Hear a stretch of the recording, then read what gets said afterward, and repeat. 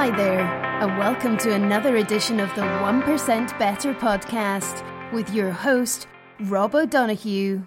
All right, guys, hello and welcome back, as always, to the podcast 1% Better, episode 6, season 2, part 2 of the Sarah Abbott interview conversation. So I'll get to that in a few minutes. I do promise to keep these intros a little bit shorter, not because anyone's given me any grief about it, but I do think I can go on a little bit too long. If you don't like them, just skip forward to about minute 5. I promise to try and keep it to that duration. All right, so looking back in the last week, another very busy week on the podcast front. Recorded 2 new shows with 2 excellent interviewees, both very different, but both equally fascinating stories. Keeping it vague there, but if you follow me on LinkedIn and Twitter, you'll probably know who they were. In the last month, I'd say I've got about 20 new connections that have become guests or are going to become guests. I really can't keep up. I have episodes recorded for this show and for the new show. Probably released a new one in sometime in May, late May, early June. But it's phenomenal to be able to talk to all these brilliant people. If I wasn't doing this podcast, I don't think I would be talking to half of these people. I know I wouldn't, and that's a huge benefit of doing it. And I love the fact that it's happening and continues to grow. And speaking of which, in the last week, I don't normally check it, but in the last couple of weeks, I knew there'd be an increase in numbers. And on the iTunes charts, the podcast was up to number 8 on the education charts, and that's really cool to see. That just means other people are listening, and when it's high up in the charts, somebody else might say, oh, what's that? And check into it and listen and maybe subscribe and share it out and tell somebody else, and that whole snowball effect is happening. So thanks to you for listening in there. If you do go through iTunes, maybe someday get to number 1, who knows, but it's all good. That's looking back. Looking forward, next week's episode is with Ted Dinan. So I recorded this one a few months back, 2 months back, and Ted is a psychotherapist but also a professor in UCC, and this one is a topic that I've been fascinated about for a long time: intuition and your gut, and this whole idea of your gut having actually a number of brain cells, the same more than a dog has in his own brain. I mentioned that a few times last season. Ted has a book out on that, and we talk about Ted's journey and his own career. Lots of really interesting stuff there, so I'm delighted to share that one next week. In the next few days, I'm going to put out the blog I mentioned last week, 100 days free of booze, some things I've learned. Been just finalising that, just time is of the essence, and nearly there though. And just one other thing, I put out that 1 minute Monday video earlier this week on Monday. Surprise, surprise. It's on the website and it's on the socials. It's really just 1 minute long, and I typically share or plan to share one thing I've learned in the last week, be it from a previous episode or something that's just impactful for me right then that I'm using, that's making me feel or act or be better in some way, shape or form, and I want to share it with you guys, see if you get something out of it as well. So it's on the website or on the socials. I'll put it out on a Monday. On to Sarah's part 2. So just on Tuesday I went to the Disrupt HR event in St. Peter's in Cork that Sarah Susan Manning ran as part of the People Practice group that they have established. All that presented on that on the night were really, really interesting. The 5-minute pitches, different slant, and all 1 or 2 things you could take away from it. So really enjoyed that. Delighted to make some new connections. One of them was BB Baskin, who you might have heard of from RT in the days gone by. Hopefully getting BB on the show in the near future. Somebody that has been in India for a number of years and is big into wellness and meditation, so looking forward to hearing all about that from BB in the near future. This episode, part 2 with Sarah, we focus on strategy, management, discussion around leadership, born versus bred, millennials, emerging leaders and the traits that they have or haven't, and then we touch on all those usual questions that I steal from other podcasts or come up with myself around sleep and meditation. That's really all that's in part 2. Really hope you enjoy it. Please do follow me on the socials, share this out. Hope you enjoy it. Have a great weekend, and I look forward to having you back next week. Thanks and enjoy. Touching around leaders, I think at the start you mentioned born versus bred leader. And I know you've done research into leadership in general. Like, what's your view on that? Is there anything? It's probably a very difficult one to answer, but perspective on that? I think there are people who are born to enjoy leading versus born to being great leaders. Okay. So there are people who are, I think, born to naturally kind of move towards, leading people, right? Coming up with a vision for something and helping and influencing others to march forward. Even as kids, we do that, right? I see it. My son at the moment, he came home from school and said, we've started a rock band. Right. Now, this is in the middle of rural Ireland where a rock band is the furthest thing. And I'm like, go for it. And he said, and I'm the manager. And I was like, that's quite interesting. How did you decide you were the manager as opposed to anything else? Yeah. So I think there's people, but that doesn't mean they're great leaders. And I think that's often a confusion. I think anybody can become a great leader. But it goes back to that self-awareness. Do you know where your strength is?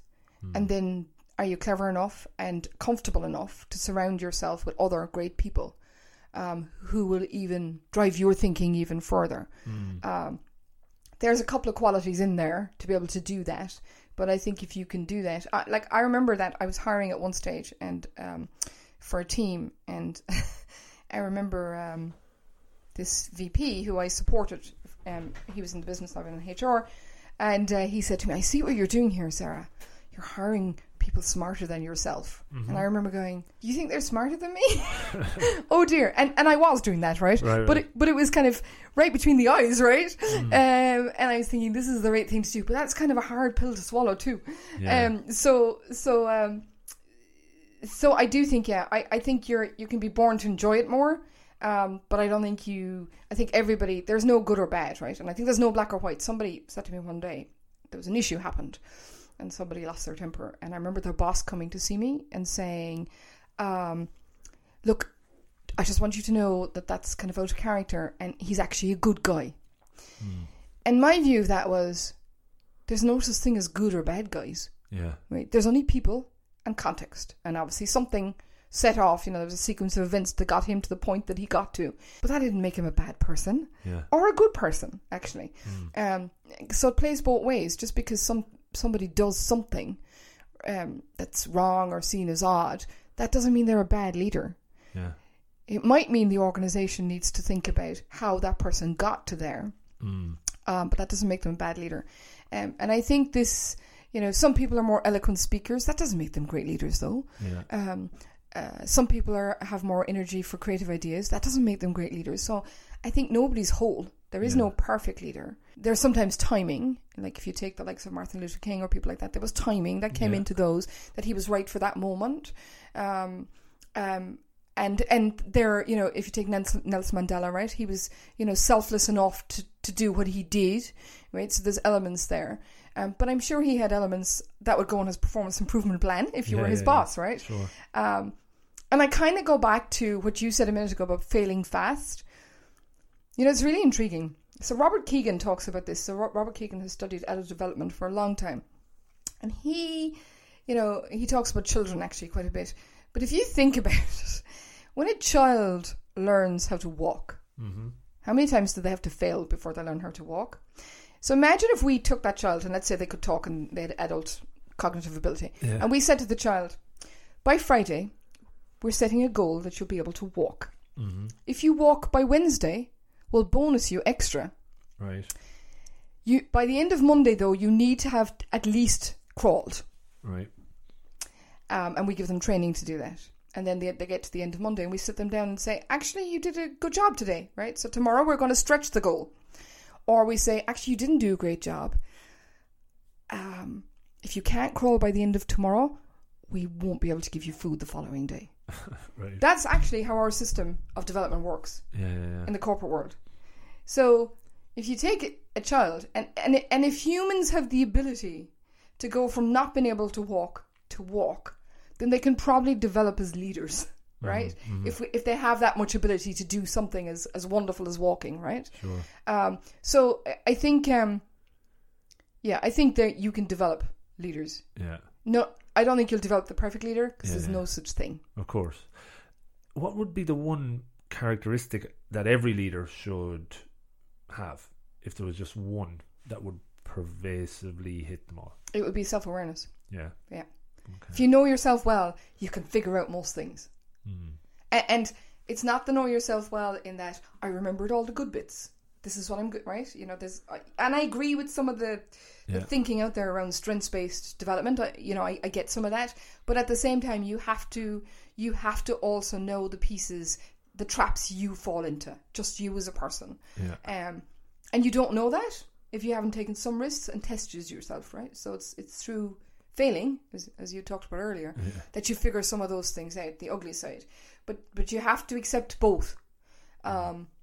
If you don't, then it's probably half a story, and you can't be a great leader with that. Self-awareness is the biggest thing. Cool.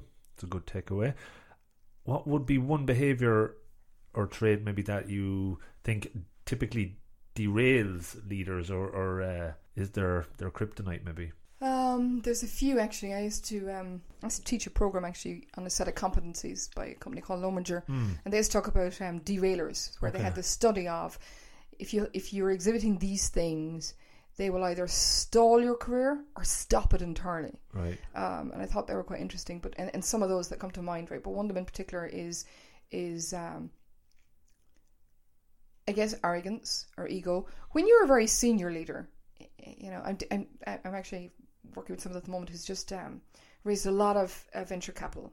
Right. You know, this is in the billion territory, right? Wow. So he is king of the hoop. There's an ego going on there. Because, you know, not many people have been able to convince that many people that this is the next big thing. Right. So that actually is dissipating into his leadership style with people, which is, you know what, you just need to do what I said, because guess what? All these people know I'm right. Yeah. And I think that's what trips people up most. Right. And I probably say that because that's probably been one of my Achilles heels at times. So that's probably the one that comes dear to me, because it's the one that's tripped me up. Okay. When I thought I knew more than someone or some group, and instead of letting them do the thinking.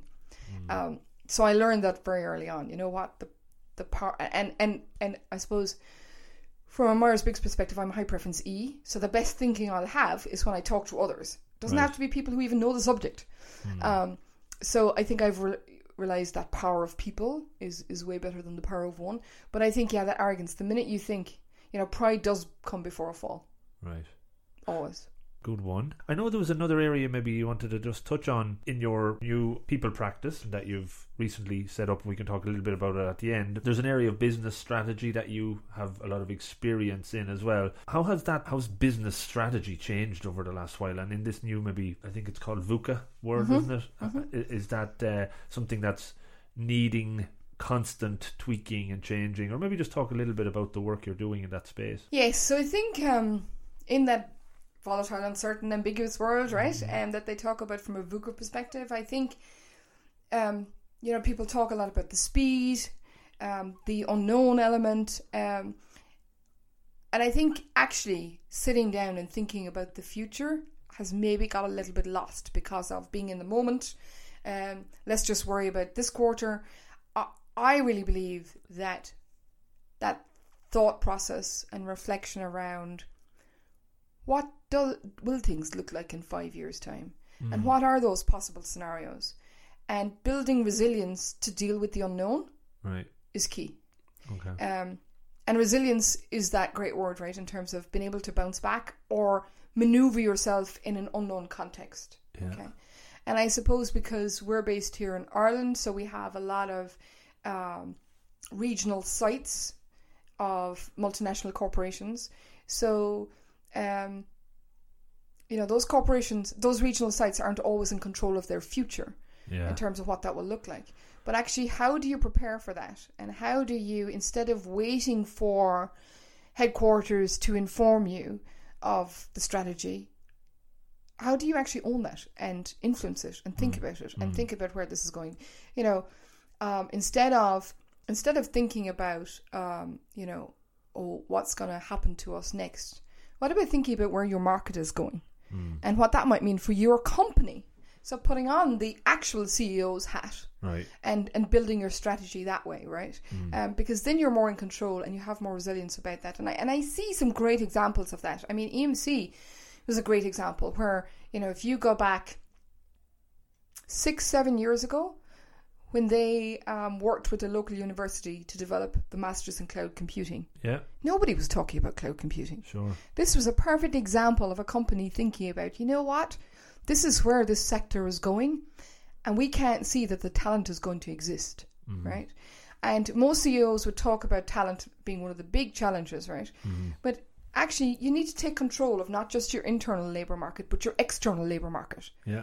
Don't assume that somebody else is going to offer up whatever skills you need, right? You don't have to do all the work, but you do have to think about what those skills are going to be, because actually a lot of the levers that we want to pull in business take probably 18 months to realise anything. Yeah. So if you're not thinking that far out, you do need to think near, but you also need to think far in terms of what that looks like, and then build some resilience in there about how to deal with the unknown scenario. Yeah, no, that's a really interesting angle, because like everything you hear at the moment is being in the moment and focus on the now, and there's a lot of value in it, but which is very important. Absolutely, but you do need, certainly in business, from my experience of what I know, and what certainly from your experience, it seems like looking that bit ahead and planning where the puck is going to be. I think a few leaders we know probably have used that one, and it certainly has brought benefit and fruition to companies in this region. Yeah. And I think there was a stat I read, and now I don't know the source of the stat, so I'll be open to correction on this. I'll check it for the show notes and put Excellent. it up. Okay. The stat was this was about 2013. I think the stat came out. 75% of Apple's revenue was coming from products that hadn't existed 5 years previously. Oh. So basically what that would suggest is that whatever company you're in right now, only 25% of your revenue in 5 years' time will come from what you're doing right now. Yeah. So that's the lifespan really of whatever that. And 75 will be from that unknown future. That hasn't even been thought up yet. Yes. Wow. So there's a case for thinking about the future, and it is unknown, but the trick is not to try and second guess the future. The trick is actually to think about the unknown, and what will we do with the unknown, and how are we prepared for that, and who do we have that we can row in to help us with that when the time comes. The time will come, but the question is, how do you prepare well for it? In how you prepare and how you build a strategy, but then implementing the strategy, is there areas that you are working on around that? Yes, one in particular comes to mind. We're doing a talent strategy with a group, and the first part of that talent strategy is on their leaders. So this is interesting because tying together there. Well, the question actually came through kind of a circuitous route, because the work we were asked to do was we need our managers to think more like leaders rather than just being managers. Right. But when we got into it, the question was why? Why do you need to do that? I get why it's good theory, but why do you need to do it right now as a company?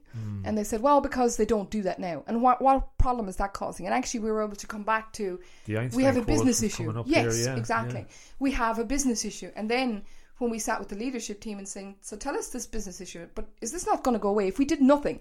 And I'm a great proponent on asking that question. So I probably lose money as a business because of that. But the question is, if we did nothing, then what would actually happen? And maybe the world wouldn't end. And sometimes that's the right thing to do. Just let it flow. Let it be imperfect. And it might not be the biggest thing. But here's where you think, right, is what will this look, if we did nothing and you're 5 years out, are you in big trouble? Or did it just go away? And that's where we came up with this piece around, so their leaders need to be leaders for a different reason, because here's what's going to happen in that business, etc. So we're doing a piece of work there. And we're really, actually, it's kind of a bit broader than that, because we're looking at the talent strategy. What are your pools of talent that are going to be really important for the future? Which ones do you have zero skill in right now?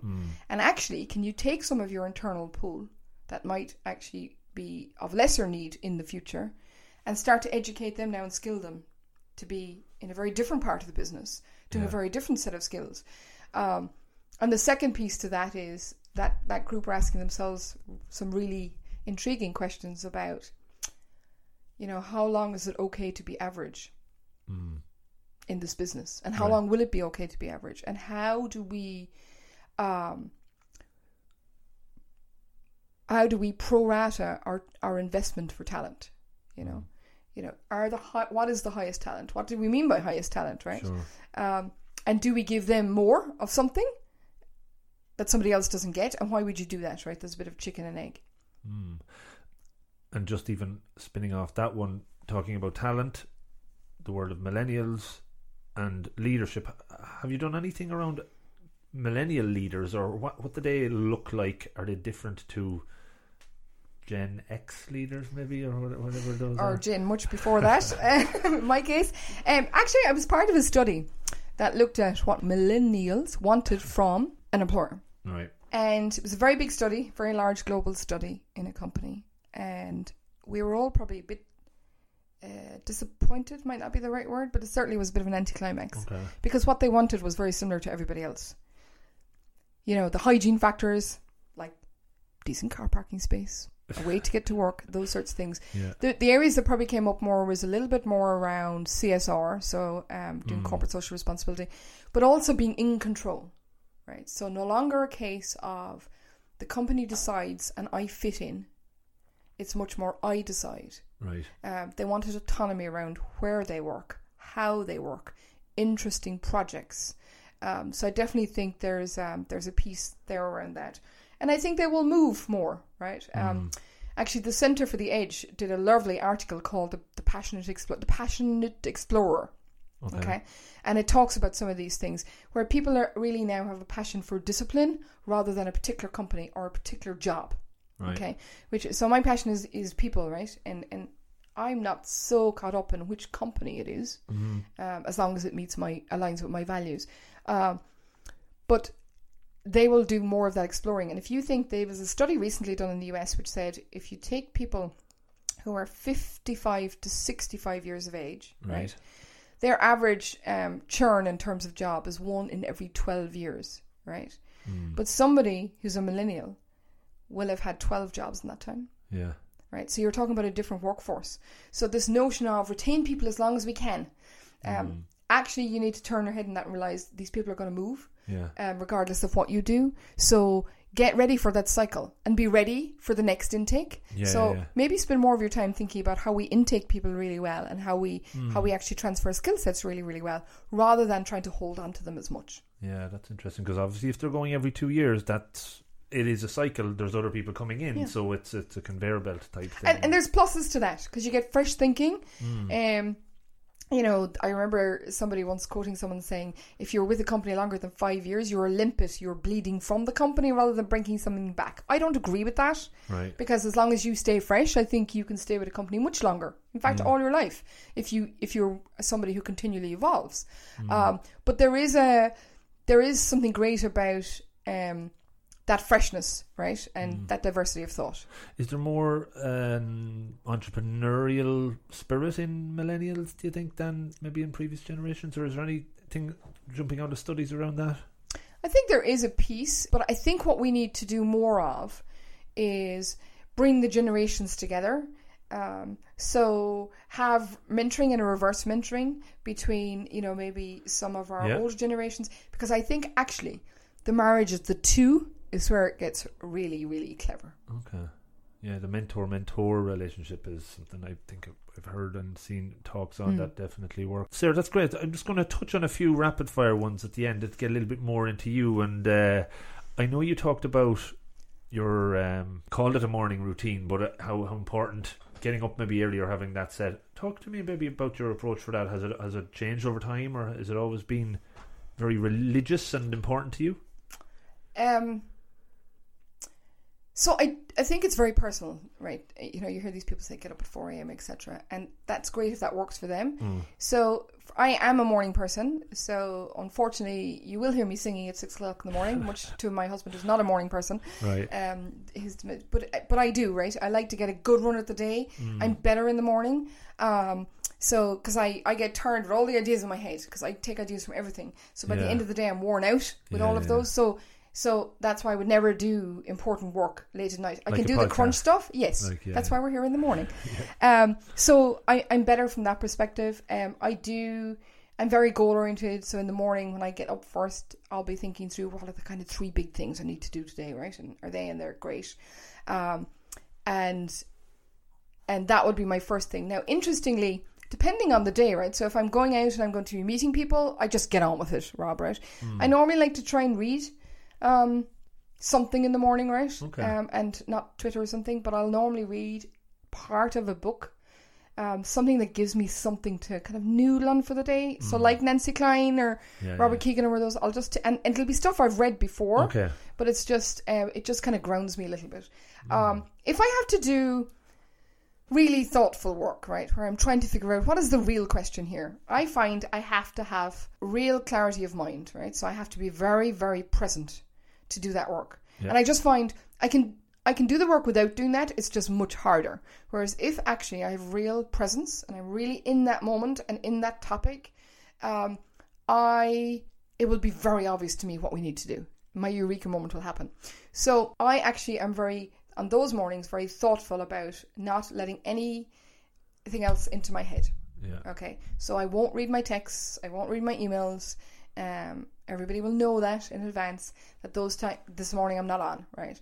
I won't listen to the radio because if I do those, they take energy in my mind, right? And I read this study where there's a hierarchy in your brain, and the oxygen will flow to where it's most needed, but it's actually only in the morning after you've been rested that the third part of your brain gets enough oxygen to do its thinking, and that's the part actually that is really important for key decisions. They actually say when you are well rested during the night, that's the time after that to make your key decisions. And equally though, the minute you get up and start allowing the world to get back into your head, that oxygen is taken away from that part of the brain. So I always try to protect that, right? Okay. And I will be very thoughtful about that time and how I use that time.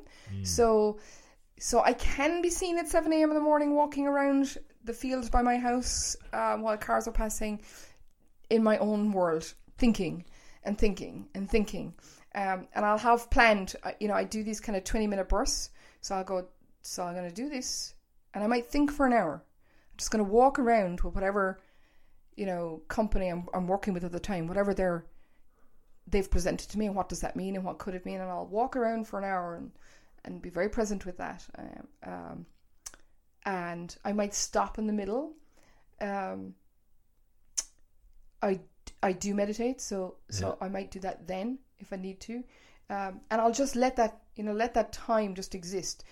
And it's if anybody's familiar with mindfulness, it is that kind of non-striving, non-judgmental. If nothing comes of that hour, that's okay. I'll still have done the thinking. Yeah. And then I'll have a burst of 20 minutes where I might have something to read related to this topic, which may spark another thought, and then I might do another piece. And I'll do that till about 1 o'clock without any interruptions. No caffeine. Right. It's really important. So because I know the things that trip me up, right? Was on my mind there to see was that going to have an impact, but you said none, so that's okay. But now, on a normal morning, I'll have my coffee and I'll have my egg. But on those mornings, I won't do that, right? Because caffeine just makes me go faster, and this is slower. As Nancy Klein would say, it's time to think. Yeah. And thinking fast, thinking slow. That book, right? So that's what I will do during those times. But my morning routine is, and I find if I get up anytime after 7:30, I've blown it. Okay. My humour is much worse, right? Yeah. Because I think I'm behind the curveball. I hear you, yeah. So I'm not really good with that, even at the weekends, right? Yeah. And my son is the same, which is quite interesting. So ever since my son has been a baby, he does not get called for school or anything. He gets up at 6 and sings. Is there an alarm that gets you up in the morning? No. I'll naturally wake at 6. And the interesting thing is, if I say, this morning, I think it's too cozy in here, etc., right? I actually find it easy to get up at 6. I find it hard to get up anytime after 6:30. I'm then really groggy. Okay. So there's and the same for going to bed actually happens to me. So I'm kind of normally at 10 o'clock, a 10 p.m. person. And I find sometimes if I think, this is, I'm doing something really interesting or whatever, if I get to 11:30, I can't actually go to sleep till 1. I kind of miss. I just have a window for some reason, right? And it really annoys me. I can hear it. But it's a window, and if I miss the window, then I've kind of the whole thing goes off kilter. Now I can do it, right? I traveled non-stop around the world for years, and I got 4 hours sleep. Yeah, I can do that, but the quality of what I do and how I am goes down if I do it for anything more than a week. Yeah. Maybe that's old age. I'm not sure. No. Like, it's very interesting. I think something similar that if I can get up before 6:30, I'm generally fine. And then if I can get to bed between 10 and 10:30, there's a period where I'm kind of... But then if I don't fall asleep after that, it is kind of weirdly awake and thoughts are flying around and it's harder to calm it down. So it's good to know I'm not the only person like that, potentially like that. You mentioned decisions, so I find as well, ruminating over a decision, it becomes bigger and bigger, and it's very hard. And there's a quote I heard recently, and it's like freedom through making decisions, or freedom through commitment, I think one of the guests said before as well. Do you have an approach to decision making? Is there like, okay, I'm spending way too much time on this, I'm just going with it? I'd love to know something about that. Yeah, there is a piece of that, because I can be like that. So I'm a bit of a perfectionist by nature, so often I'll wait until something is perfect, and I think I've realised over time that never normally happens, or if it does, it's taken too long, right? Yeah. So I think I've had to. I have, like, by nature, I'm really drawn to perfection. That's actually really hard when I really have to pull myself back and go, what are you waiting for? Because it's never going to be perfect. So stop waiting for it to be perfect. So one of the things I do, I think I said earlier on, Myers-Briggs, actually, I really like that tool because it's helped me understand myself a lot. Right. I am a high frequency, so that external element actually works really, really well for me. So unfortunately, if you came to my sitting room, you'll see there's a patio door, and there's always a flip chart stuck on that door because there's something going on, and I'll put it up there and I'll just draw. It might be symbols, it might be words, it might be anything, but I'll just keep adding to it for a period of time, particularly if it's a big decision, and I'll just keep putting stuff up there and keep looking at it, right, graphically. Yeah. And actually, eventually, I'll look at it and I'll go, oh my God, I just never realised that's the connection.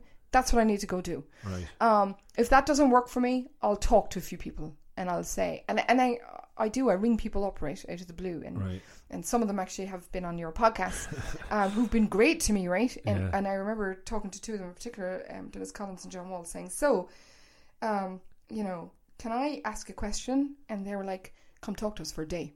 Wow. And they gave me a whole day, right? Cool. For nothing, and you just kind of go, wow. That's fantastic. And one of my questions to myself is, how do I pay that back? But, talking to people for me just helps clarify my thinking. And sometimes it's because it's what they say and I think, no, that's definitely not the right answer. Yeah. That even helps clarify, right? Yeah. So that's my way of making decisions. Okay. Yeah, no, it's just fascinating, the whole area. And to just touch on I kind of link all these a little bit together, but intuition then as well.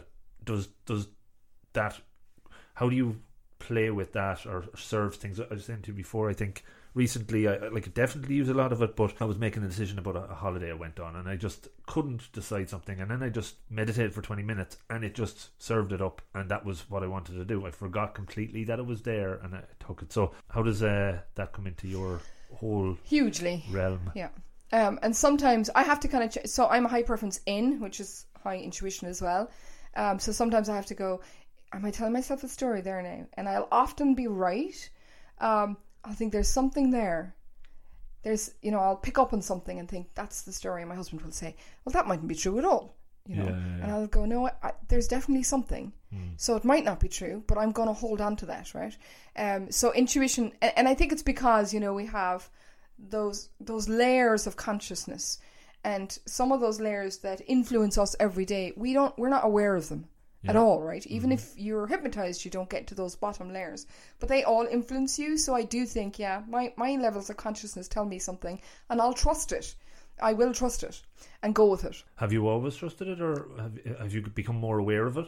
I think I've always trusted it. Probably more so now. I'm probably a bit more checked in terms of, hang on now a second, that might not be right. It probably is right, but just maybe hold it as a hypothesis a little bit longer. So I probably do more of that now, but I would definitely acknowledge it and do something with it. And I would look to disprove it rather than prove it, because I think it's probably right. So I'd be looking for the disprovers. Okay, cool. I'll ask three more. I'd like getting everybody's opinion on these ones.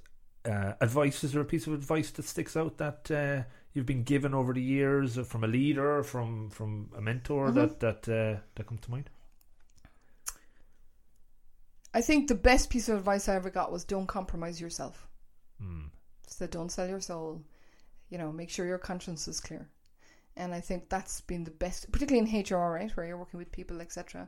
I think that's been the best piece of advice. And, the top value in our new business is integrity. That's really, really important to me. I don't care how bad something is, but be honest about it, So don't compromise yourself was an important piece. And the second piece, I think, was from a business leader in Apple who would say, if you're going to set standards, you follow them first. So be that role model. And I actually really saw that work there. Anything they said, it was true. Right. If we talked about excellence, then nobody would walk past a piece of paper in the hallway, because that was seen as, then the value doesn't live. And I thought that was a great piece of advice. Nice. Yeah, it's cool. I normally ask a book recommendation, but we got a couple already. So maybe slant on that, a movie or a documentary that stands out, maybe that comes to mind, that you've got something from, and it can be anything. Movie or documentary. That's a really interesting one, Rob.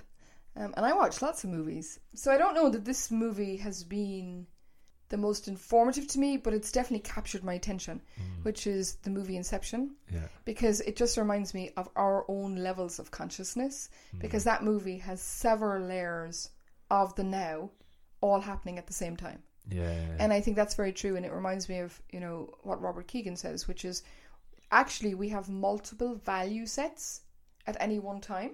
Yeah. And that's hard for people to get their head around, because it's hard enough to have one value set, right? Yeah. But there is no black and white, there is only grey, Yeah. And I think that's what that movie, that's a great example of us as people. So if you take that movie and actually put it within the container of a human, that's us.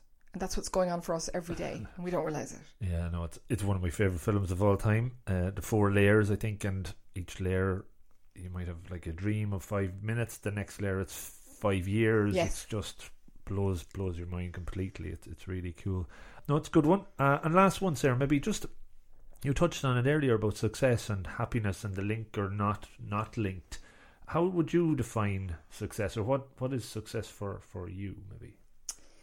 So, the words I would use to describe success are can be seen as a bit trite, but to me, success is inner peace. So it's feeling happy where I am now, for all its goodness and not so goodness, right? That's success to me, and I mean right now, this minute. Okay. So success to me is, was this good? Was this a good moment? Recently there was a lot of illness in my family. One of my family was quite sick, and that was a really horrible time. But at the same time, it was a great time, because I was able to flex to have more time to think about that person, right? Okay. And so even though that was not a nice time, it was still success. Right. In many ways. I couldn't control the illness, right? But I could certainly control my ability to be available or think about that person, etc. And that to me is success. I like the greatest example of success I have is my father. So my father lived on 30 acres. So he lived in London for years, and then he came back, and when he came back, he farmed on 30 acres. And he never really left that 30 acres because he was happy. He loved his life there. He's 82 now. He still farms, right? He still gets up and deals with cattle every day, and he still is happy. And, I remember when I was getting married, it was kind of his first big journey to the city, to the nearest city, which is Cork, where we are here. And he came to get his outfit. And as soon as his outfit was organised, he said to me, "Can we go home now?" And that's success for me. When you have somebody who, he has what he needs. There's probably lots of things he wants, but he has what he needs, and he's good with that. Cool. That's a nice angle. It's such a unique answer, for everybody. Yeah, so. It's very different for people. Yeah, no, it's lovely.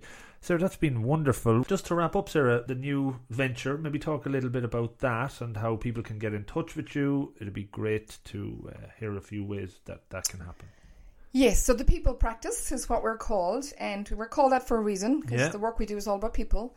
But equally, we're a practice. And to me, a practice is something that is really evolving over time. So we learn from every consultation and every project we're involved from. Yeah. And then we bring that back into, we reflect on that and say, what does that mean to us? Yeah. So every week, for instance, my partner is Susan Manning, who I think you know as well, who's also a HR professional. Yeah. Every week we will share what did we learn this week, and that's really important. And we write it down because we think over time we'll look back at it and go, "Oh yeah, that was we should have held on to that nugget." Yeah. So that's really important to us. We kind of focus on 3 areas. One is coaching, because I do see that as a very impactful way of helping people think about where they are right now, either in a corporate situation or a life situation. I think coaching is the act. It applies to everyone. It doesn't matter whether you're at work or not in work, or whether it's a work situation or not. The second area is what we call that business strategy piece. We call it readiness for the future. How are you ready? You know, and how do you build a culture of readiness, which is that resilience for whatever come what may, right? Good and bad times. Yeah. And then the third area we focus on is leadership development, but I kind of sigh when I say that, because it's not really your traditional leadership development. It's much more about how do you think about yourself as a person first? Who are you, really? And how do you know that, right? And then what does that mean for how you lead? Cool. And what does it need to mean? You know, not everybody needs to be an inspiring leader. Not every culture needs leaders to operate in a particular way. So what's really important, because you can't focus on the 50 odd competencies of leadership, right? So what's really important? So those are our 3 areas. We work with all sorts of organizations. So we have really small companies that have just started up. We have some, multinational pharma companies. We have clients in Silicon Valley at the moment, which is great. And you can find us at thepeoplepracticegroup.com. That's our home. And we're pretty accessible from there. We're on Twitter and all those other good things, right? And LinkedIn, I'm sure you're LinkedIn is one of the key ones, right? But yes, so that's where we are, and we don't take all sorts of work. We take work that we think we can make it. Our values are really important to us, and if you look at our website, you'll see them on the front page for a reason. Brilliant. But integrity in terms of what we can do and what we can't do, and if we can't do it or if it's not for us, we'll tell you that. So for us, it's much more. I think we're more driven by the intrigue of a project rather than the money. Cool. That might not be a good business strategy, but that's where we're at. Well, it's living your value, right? So it's been integrity right there. So no, that's really it's really cool. I know you'll be successful. As you define success there, it can mean lots of things, but best of luck with that. It's been thoroughly enjoyable to get a little bit deeper in lots of areas. And Sarah, thanks so much for taking the time to do that, and I'm looking forward to launching this to the world and get lots of feedback, because obviously that's very important as well. Yes, and as you know about me, Rob, I love a good debate. Yeah. So if anything, this podcast sparks somebody's debate or intrigue, happy to engage in that. Yeah, and anytime. And any angle that you've come out with here, if people have some ideas or different approaches, that's what it's all about, Maybe we could have our first ever kind of podcast virtual debate, perhaps, Yes, or even a conversation, right? If you create a dialogue by something, I just think that's really cool, because everybody learns from that. Yeah. And the nature of just talking is so wonderful, right? Absolutely. Brilliant. Sarah, thanks so much. Thank you, Rob. How was that? Did you enjoy it? I hope so. If you did, please like, share, and do all that other good stuff that only takes a second on social media but means an awful lot to me as it spreads the reach. You can get the details from the show in the show notes on the website robofthegreen.ie. In there you can share the show out with others. I really just want to touch on 3 other quick things. 1, feedback. I learned so much from it. Without it, I can't improve. Please give me a bit of feedback, positive, negative, constructive. Would you recommend a book? Do you have any other ideas for guests? How about more video? Let me know what you want and I can make it happen. I will try. That's number 1. Number 2, sharing is caring. This year I'm making more of an effort to try and expand the reach. Facebook, there's a page and there's a group. The 1% Better community on Facebook is where I really hope new listeners go to share ideas, comments, in general, things that they could help others with. That's what it's there for. Follow me on Spreaker.com. That's the new host. I'm on Twitter, growing not exponentially at all, but slowly. So please follow there.